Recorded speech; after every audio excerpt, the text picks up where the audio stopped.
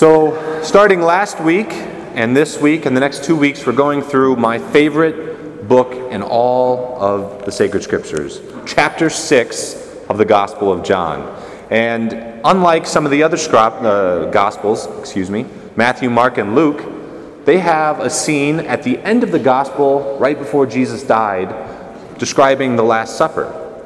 The Gospel of John does not have that scene. So this is really where we see from the beloved disciple his teaching on the Mass, his teaching on the Eucharist. So we're going to be talking about the Mass the next few weeks. All of us here at the parish, Monsignor, Father Sarmiento, Father Ganella, and myself, will be talking about different aspects of the Mass. And this first week, we're going to be talking about why do we go to Mass? What is Mass? We know that it's really the most important part of our week, but how much time do we actually spend thinking about what's going on at the Mass? Why is it here? Why is it not in the mountains and God's cathedrals or in the woods where we can experience nature? But no, it's here in this church. Why do we come here? And we're going to talk about that a little bit today. And the first thing I'd like to sort of get us in the mindset of thinking is think of a great get-together with family and friends. Maybe it's an anniversary or a birthday. These great occasions that we celebrate something. Any child knows that the best day of the year is their birthday. When family and friends get together, you get presents, you have a good meal, you laugh, all of these things. Birthdays are a great day. Anniversaries. If you don't show up for your anniversary or remember it, someone's going to be in trouble on either party, and it's probably, the wives don't forget those things. You know what I'm talking about. But the point is, what are we remembering when we come to Mass on Sundays? What are we renewing every single time we go to Mass? But most importantly, on Sunday. But the fact is that our Lord rose from the dead. Just about 2,000 years ago, our Lord died on a cross on Friday, and on Sunday, He conquered death. And every Sunday, it's a new Easter. Every Sunday, we remember the fact that our Lord did this amazing thing. He conquered death. And the reason He did that was He created us, and we broke that relationship through sin. And right away, God the Father said, okay, how can we set up this plan, this divine history of salvation to allow us to come back into relationship with Christ? So He sent His only Son. He died on the cross. And then boom, Easter, Christ rose from the dead. This amazing thing. So that's why we have it on Sunday, this special day. And the reason we don't, go into our backyard, some of us, very beautiful woods in the backyard maybe, and you can say, oh, it's such a prayerful experience. Or, I could be on the golf course on Sunday morning, and it's a very beautiful experience. Well, my golf game's not a beautiful experience, but maybe yours is. But you can experience God in nature. But no, we come to church. We come here with our brothers and sisters in Christ to build each other up, because at Mass, we receive the Eucharist. And that's what John 6 is talking about, the Eucharist, the bread of life. This understanding that we have this nourishment, this spiritual nourishment that comes from the Eucharist. And we see a little bit of that in the first reading in Exodus, which is sort of a foreshadowing of our own relationship with Christ, our own coming back and our spiritual journey, that the Jewish people in Egypt, they were enslaved for hundreds of years. And God sent Moses to pull them out of Egypt. And all these amazing things took place. And Moses pulls the Egyptians. They go out into the desert. He's taking them to the promised land. That's a great thing. You think after hundreds of years, they'd be very excited to no longer have to work for their masters. But they miss it for a few small things, right? They're like, oh, we're going to starve out here. We have nothing to eat. You've taken us out here to die. If we could only just go back to our flesh pots, what is that? But just the short, fleeting pleasures that they had of at least being able to eat some food. They were enslaved, but they'd rather go back to that. That's the same way with us, with sin. Sin affects our life. It enslaves us. It pulls us down. And as we all try to say no, as we all try to say yes to Christ, and we come together to be strengthened by Him, it can be difficult. We can look at the sin in our lives, whatever is our own temptation, our own addictions, and it's like, oh man, if I could just go back. If you talk to anyone who struggled with addiction, They know that that process of recovery, that process of freedom, there's those temptations to say, if at least I could just have one drink, or if at least I could just go back to whatever it was that kept me happy for a short while.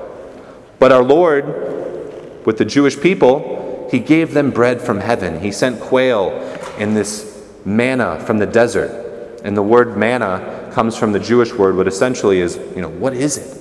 What is it? This dew on the ground that becomes bread that we can eat.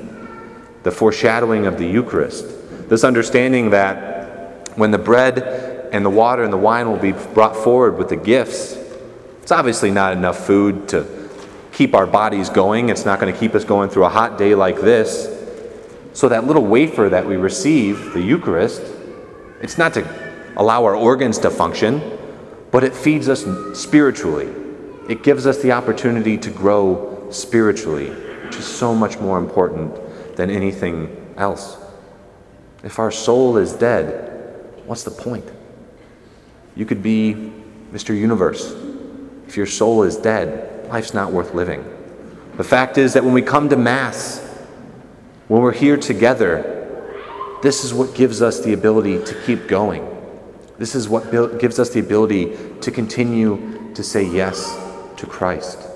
One of my favorite Catholic novels, it started off sort of implicitly Catholic but grew more explicit as it went on, The Lord of the Rings by J.R.R. Tolkien. A part of that, I'm going to geek out here for a little bit. I love all that stuff, Marvel and Lord of the Rings, but the whole point of it, if you're not familiar with it, was this ring of power, which sort of represents sin, has to be going back to its original source to be destroyed. So there's this whole adventure and a group of people, and some of them represent Christ and some of them represent us. They go to conquer sin. They go to allow ourselves to have that freedom. And you can kind of see, just like the Israelites, just like us, we're trying to get away from sin and become the saints that Christ is calling us to be. And when they're on this journey, the Fellowship of the Ring, dwarves and elves and men and wizards, and they're all on this journey, they get this food from the elves, this lamnas bread, this little thing wrapped in leaves. And one little bite of this lamnas bread would keep them going for days. It would fill them up. And the reason that they had this in the Lord of the Rings, it was a symbol of the Eucharist, this understanding that this one little bite of our Lord keeps us going and allows us to stay away from temptation, allows us to stay away from evil and to say yes to Christ. This opportunity that we have to come together, to go back and say, where did it all begin? Our Lord created us, and we ruined that relationship through sin, but it's not over. He gave us His Son.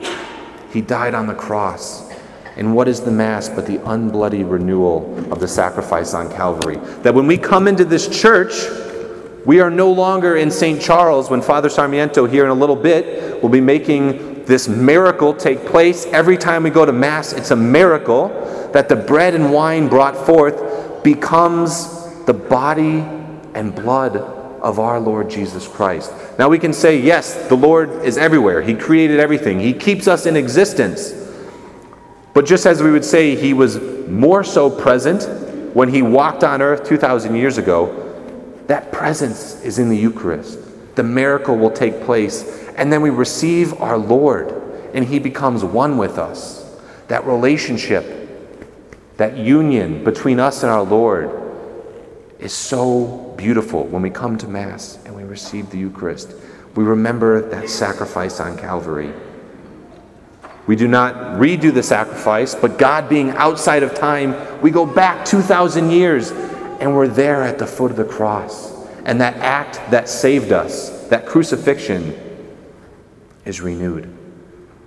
That grace that allows each and every one of us to hope for heaven, to hope for paradise, is renewed. So over these next couple weeks, as we come to the end of summer, they're hot, we're inside, it's more reflective days, we're in between baseball seasons of summer ball or fall ball or whatever different sports were going on. Spend some time thinking about the Mass. With your family, with your friends, read chapter 6 of the Gospel of John. Go through it.